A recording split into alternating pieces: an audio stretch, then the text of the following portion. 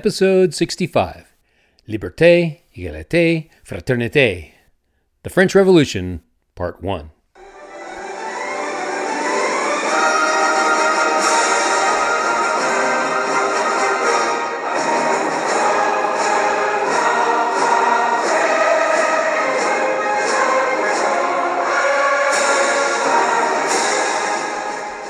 Hi, my name is Clayton Mills. Welcome to A Short Walk Through Our Long History, a podcast where we look at the events of history and examine how those events shaped our modern world. So, in the New World, there's a new country with a new constitution and a new central government. Now, this had never happened before. It was an astounding thing in world history, and that fact was not lost on the people of the Old World. People all over Europe were watching what happened in America with great interest. And when the United States was able to actually throw off the British government, and then they were able to come together and successfully create a new form of government, the people of Europe were impressed and also inspired to begin to think about creating new forms of government for themselves. And one of the countries that was the most eager to think about new forms of government was France. But France was a very, very different place than the United States, and its process of altering and abolishing the old form of government and instituting a new government would be very, very different. The biggest single reason for that was the entrenched power structures that existed in France that were not really present in the United States at all. Those structures in France had held power in there for almost 1,000 years. While the United States was throwing off a foreign power structure, that of Great Britain, France was going to have to throw off its very own power structure. And that was a power structure that very much didn't want to be thrown off.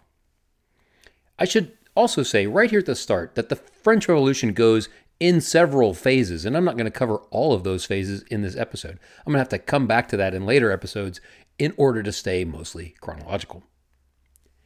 In 1776, when the colonies declared independence, France was already at war with England. In fact, France had been at war with England on and off for over 100 years.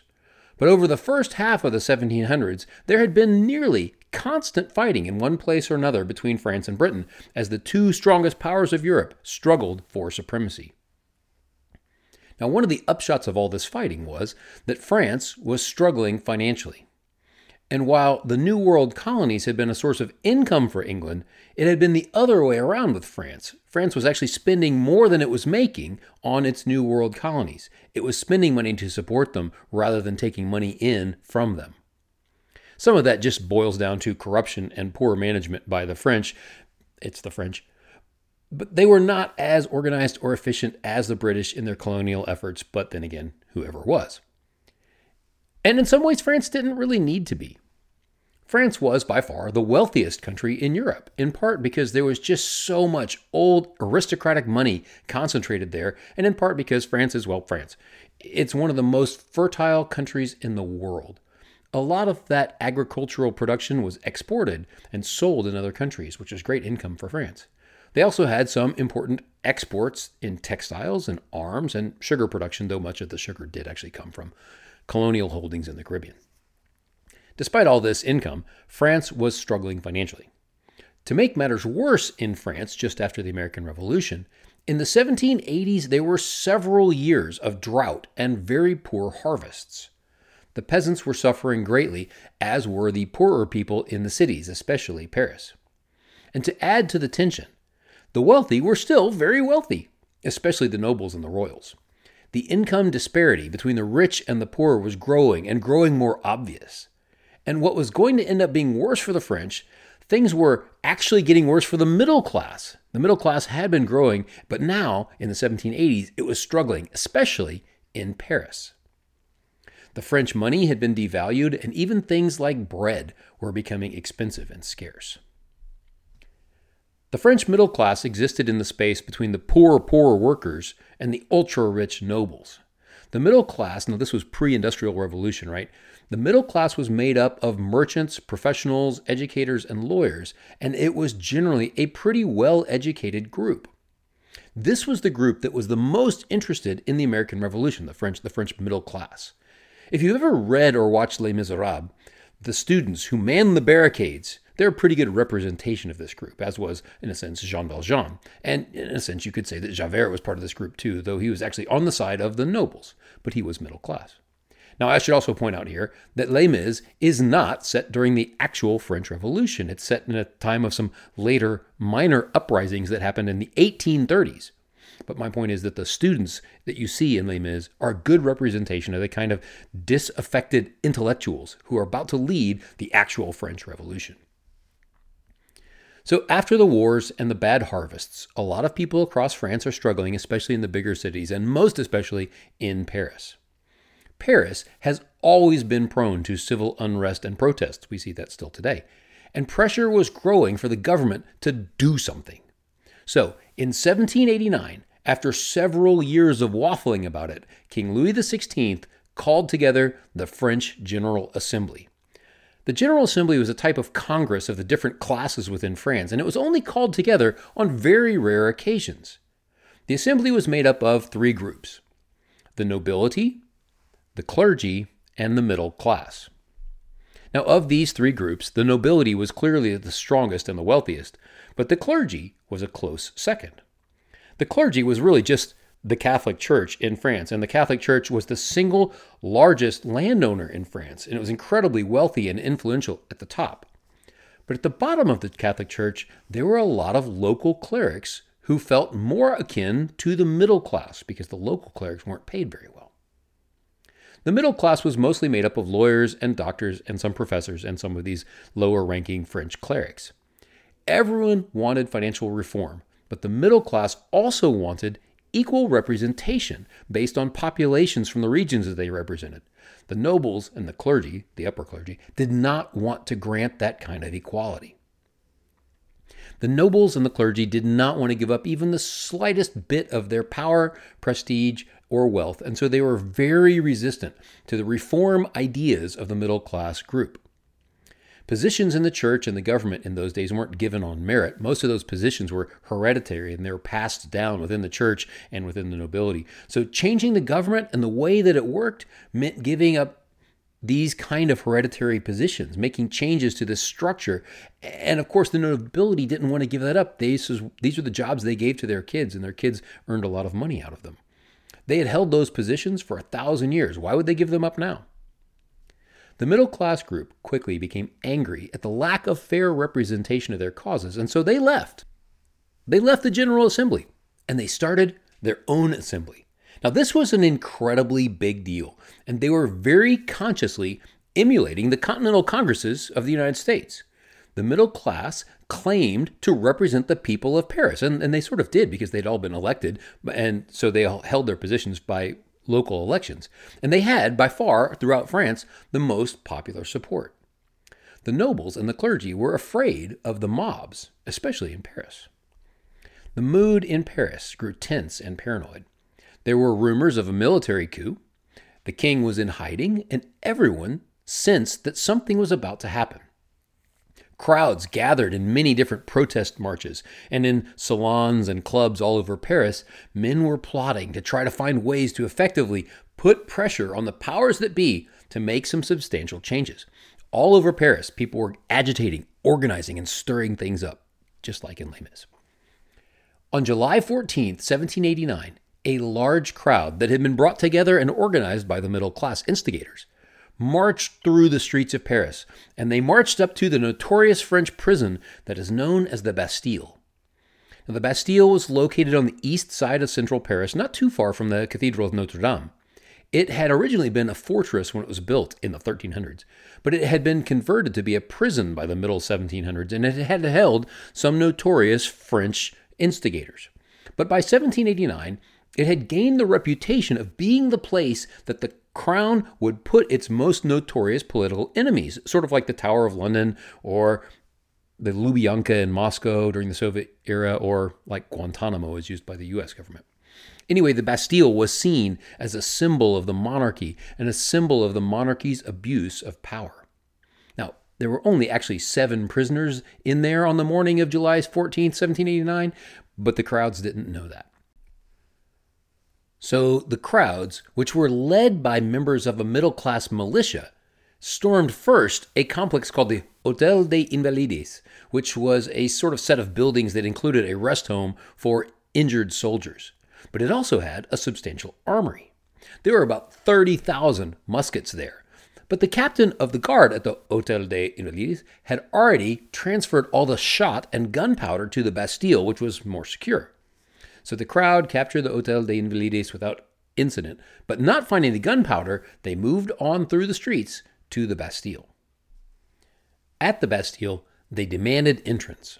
At first, a few of their leaders were let in for negotiation, but as this dragged on, the crowd grew restless, and then they surged into the inner courtyard of the Bastille and began trying to get through the gates into the actual building itself. Soon, shots were fired, and the Battle of the Bastille was on. And so was the French Revolution, though they didn't realize it at the time. There was firing on both sides, including some of the cannons in the fortress. Eventually, the captain of the fortress, realizing that he was trapped, he capitulated and surrendered the fortress and its prisoners. Like I said, there was only 7, but he also surrendered the gunpowder. Now, the mob were fully armed. They marched back to the Hôtel de Ville, which was the compound where the mayor of Paris lived. They captured the mayor, and they were taking him to what would have been a show trial at the royal palace, but he was killed by the mob on the way. So by the end of the day, Paris was in chaos, with armed mobs controlling much of the city. Outside the city, in Versailles, the king was unaware. He only learned of the chaos the next morning when he was told by one of his nobles, the Duc de la Rochefoucauld. And when the Duke told the king about it, the king said, "Is it a revolt?" De la Rochefoucauld replied, "No, your highness, it is a revolution." The next day after that, the crowd installed one of their leaders, Jean-Sylvain Bailly, as the new mayor. Bailly had already been the president of the middle-class branch of the National Assembly and the president of the broken-off National Assembly. After Bastille Day, the National Assembly dissolved, and essentially only the middle-class assembly continued to exist, and this became the Congress, or sort of parliament, of the French government. And it began making official pronouncements in the name of the French government.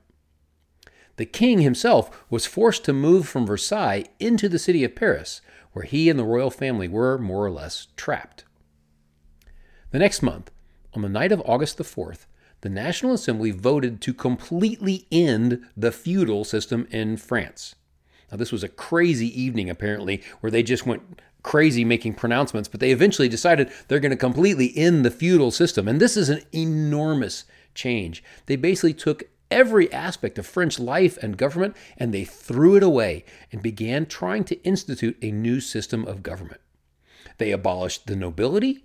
They abolished the ability of the church to demand tithes. They unilaterally ended all personal servitude and slavery, and a host of other feudal institutions.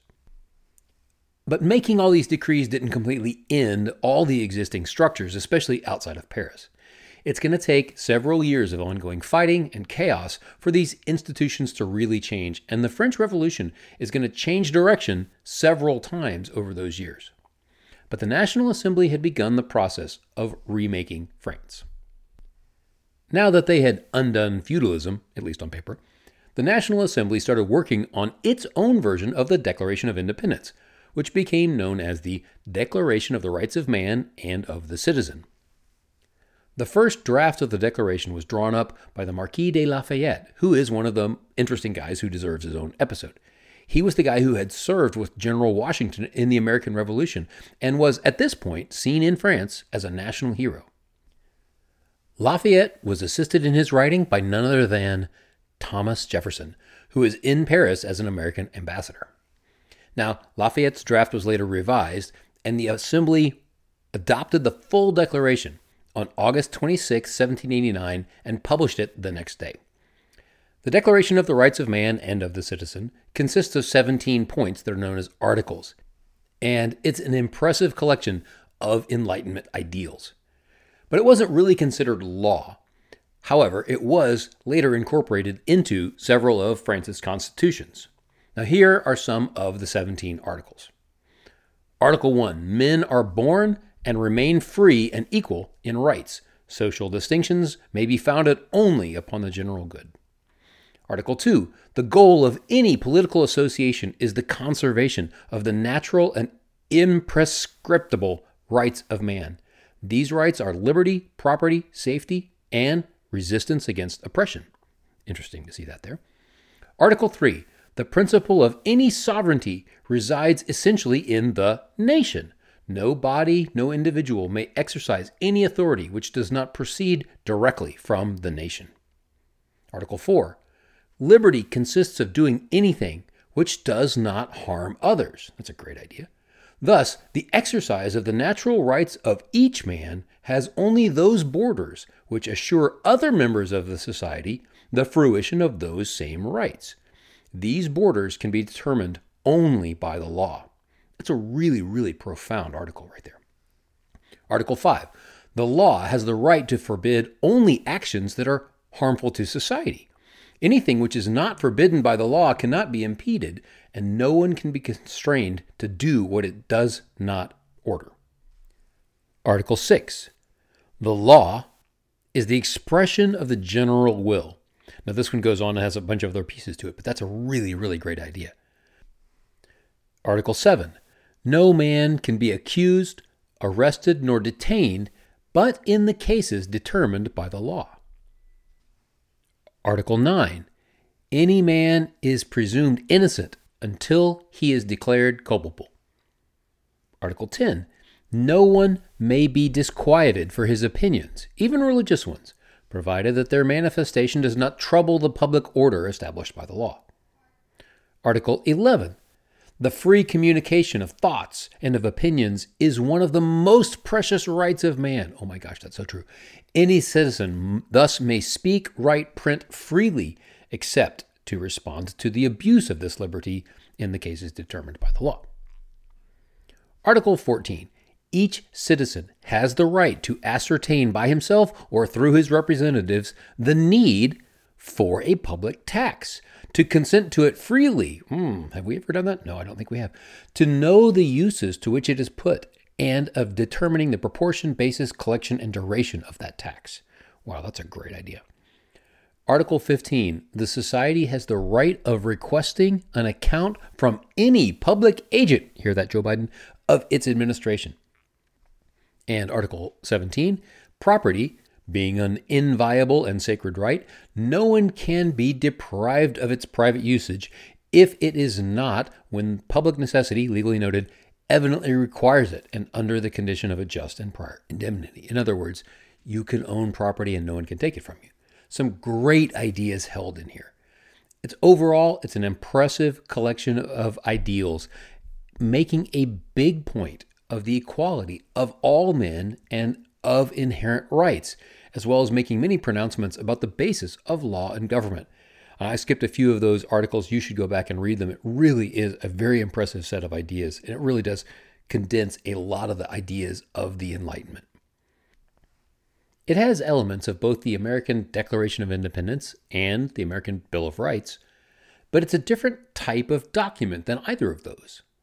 The Declaration of the Rights of Man is sort of a philosophical document, saying that the Assembly believed that these were the ideals upon which their future government and society should be based.